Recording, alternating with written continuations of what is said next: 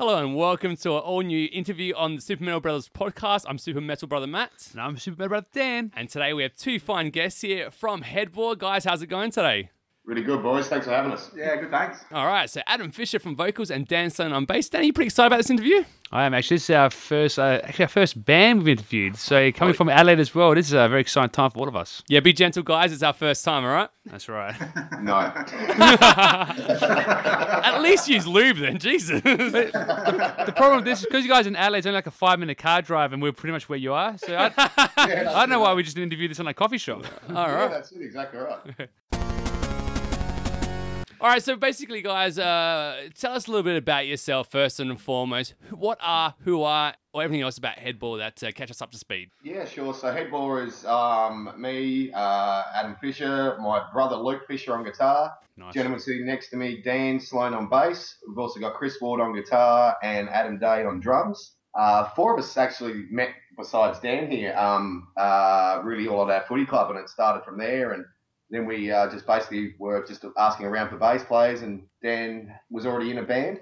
But he came around, watched us jam, and joined us. That would have been, how many years ago now, you reckon? 4.5. 4.5 years ago? Yeah, so played our first live show about 4 and a bit years ago.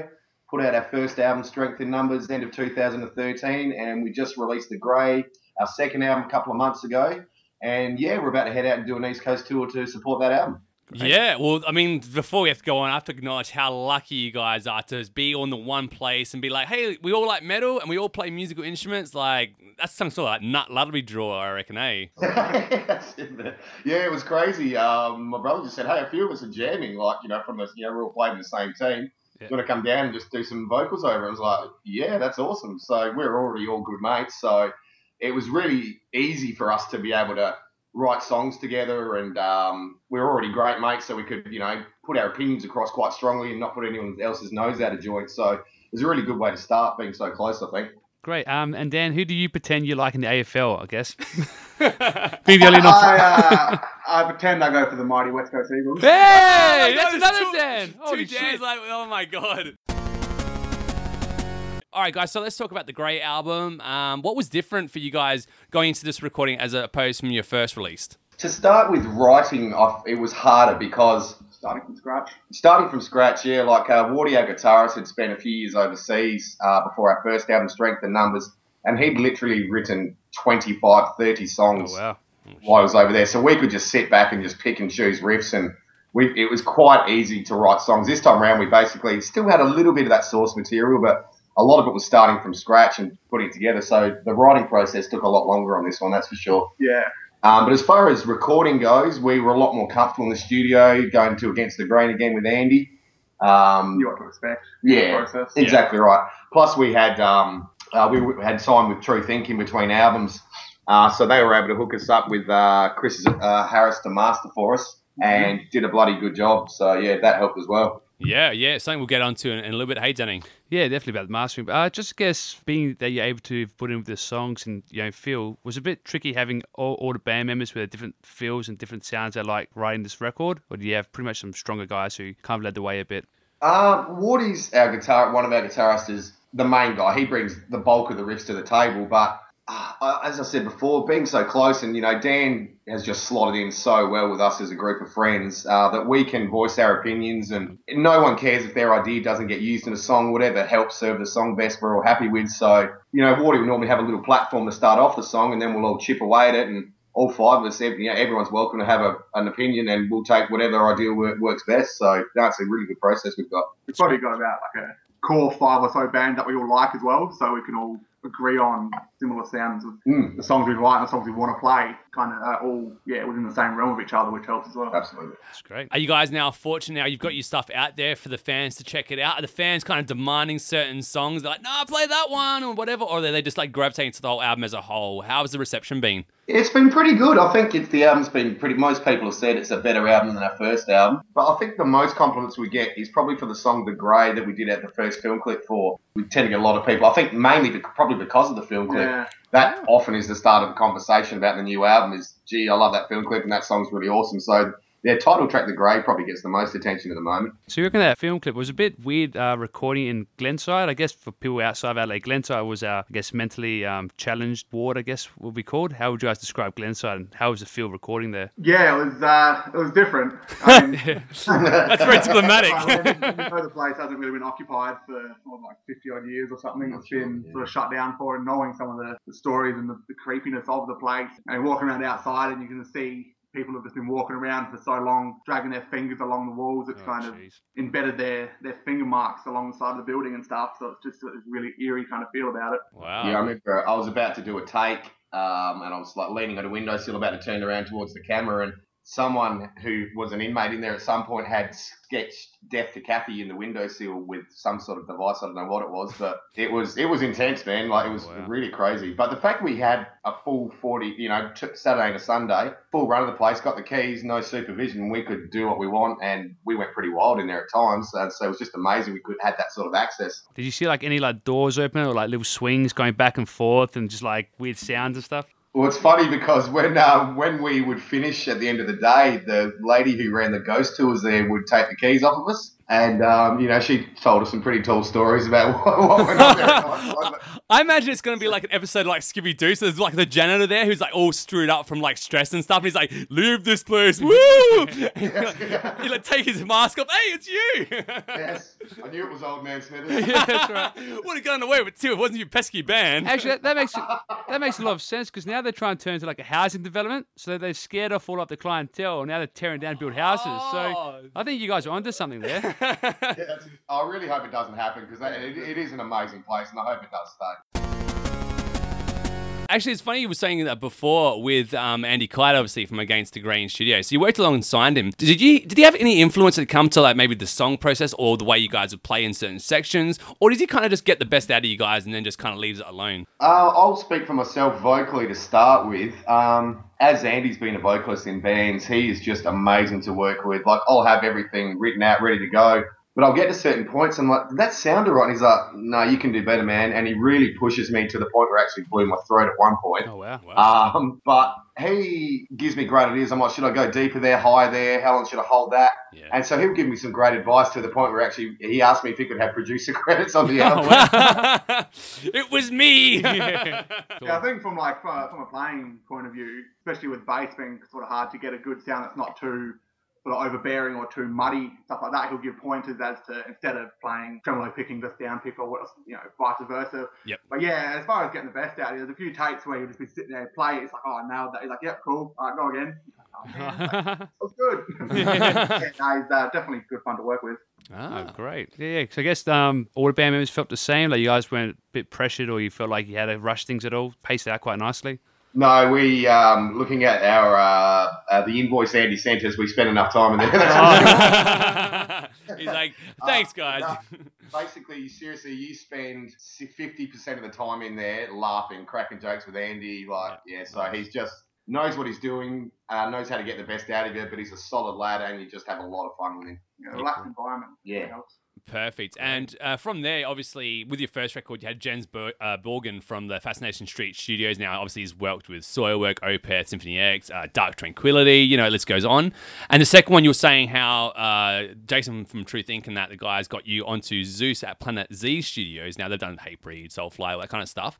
So what do you think both of these producers offer for bands when it comes to mixing the final product and mastering it? Well, I found with Zeus, it was good in a way because there's probably the bands he's sort of worked with are a lot closer to the sound we have. Yeah. Also, when we sent through our final mixes and everything, and then he sent back 3 different versions for us to say which one we preferred. So we could have an input there. Whereas when we went with Jens, he just sort of left up to him to get the best sound of it out of it. So it was just I guess I preferred the way Zeus did it as far as giving us the option of, this one's got a bit more of this one's a bit less of that. So just having that sort of input at the very, very last process was good. Yeah, the back and forth was much better, we found, with him, absolutely. He was good with you guys, giving a bit of feedback. He wasn't taking it personally and nothing like that? No, as Dan said, he said, here's 3 options. I can go 3 ways with this sound. Great. What do you want to do? So to have 3 different ways that your album can sound and be able to pick one and go back to him and all 3 his versions of it. So, it was awesome. And, Greg was really great from Truth Inc. hooking us up with him and sort of being the middleman between us on that, which was really great.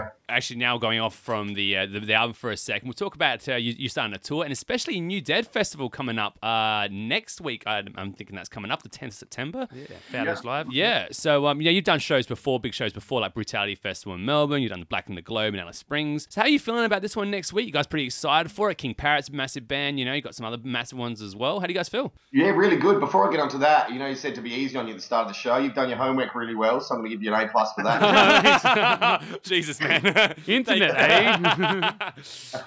But no, I can't wait. The fact we got to play Heavy SA to launch our album only a few months ago, and now we get to play on the biggest New Dead 7, and it's the biggest lineup they've ever had. It's just ridiculous. And we feel really honoured. Like, there's only 4 or 5 bands from SA, and we are one of them. So we are really honoured to be able to play it, and just can't wait. We think it could be one of the best gigs we've played at, I reckon. Whoa, wow. This is sound like a pay-per-view. It's like WWE shit. Yeah. Building it up, man. We're going to be there for support, boys. If you need someone to cry on the shoulder to be there, we're very strong on the shoulder area, all right? Yeah. So don't worry about it. We can do it. The Crows aren't playing till that night, so you might see Fish later. Yeah. I could be in tears if we drop out of that final night.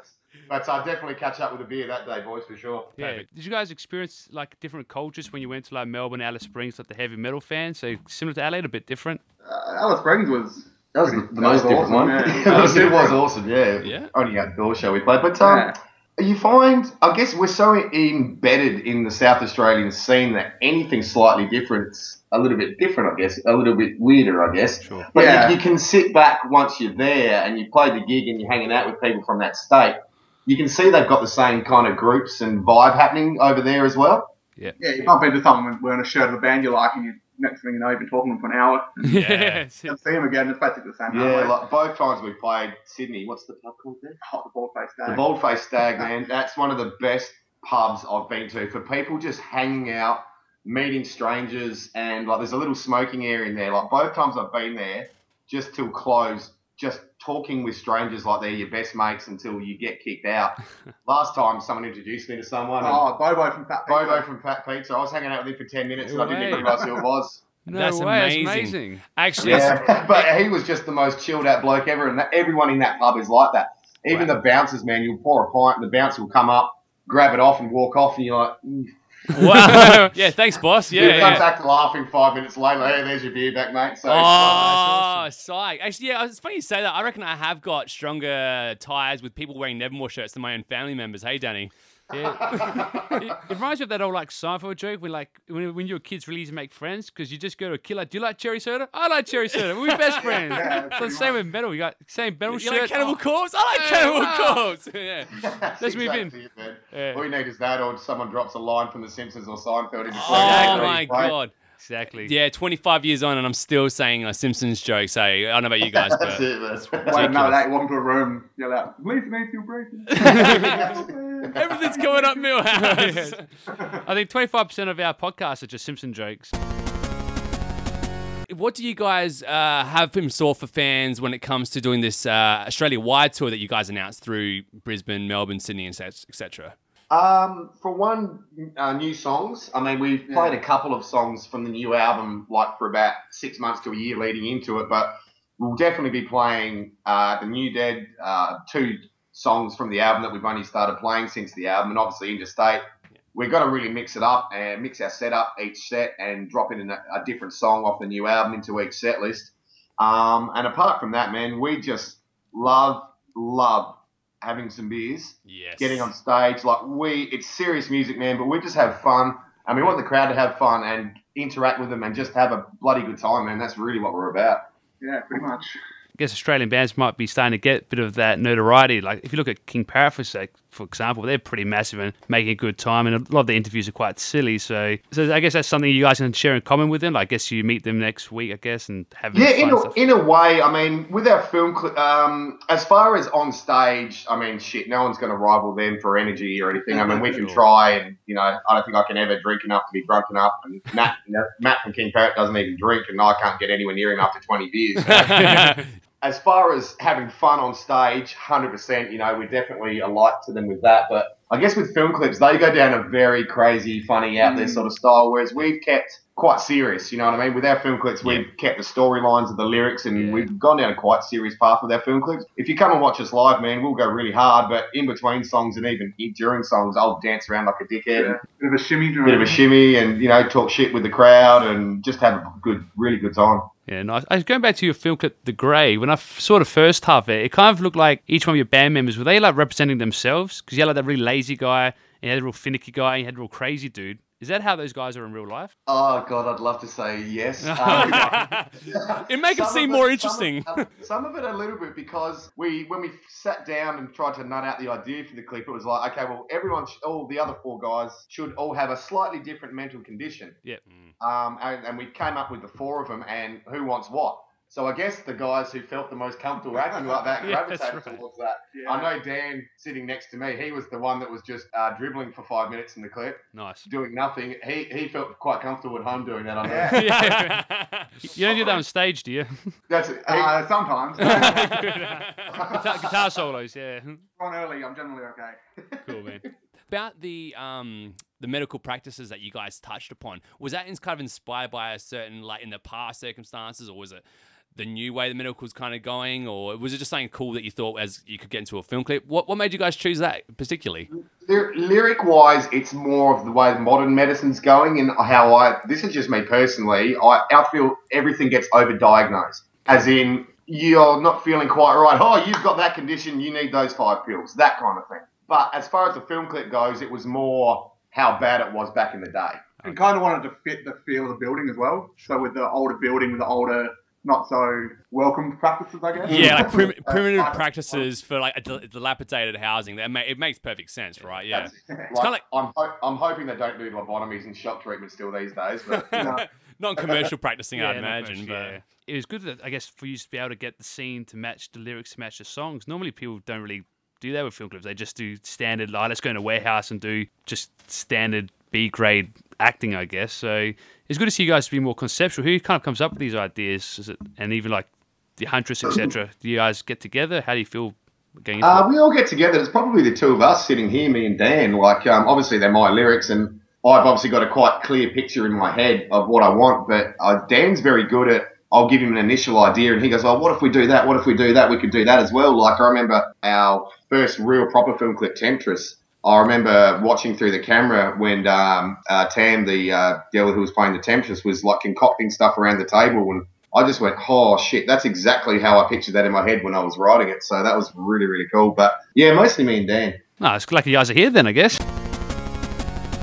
So I want to talk to you guys on your Facebook page. Sorry, you guys talked about Lamb of God, Machine Head, and Chimera a lot. Now, did you guys find that these guys were some of the biggest influences for you, and you kind of chose them to be kind of like bands that you would aspire to, or did fans kind of pick them that you sound like them a little bit, and you ran with it? You know, what do you guys think about those kind of things with kind of comparing yourselves to other bands that have made commercial success? Out of those, like for me personally, I grew up Metallica, Pantera, Sepultura, then Machine Head, Fear Factory, that sort of stuff.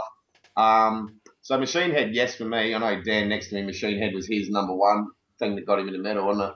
Yeah, I was a bit late to the party, but I got there. The funniest thing about Dan is because he's 10 years younger than us, I love when we're drinking after gigs and I say, Dan, tell people the first Metallica song you heard.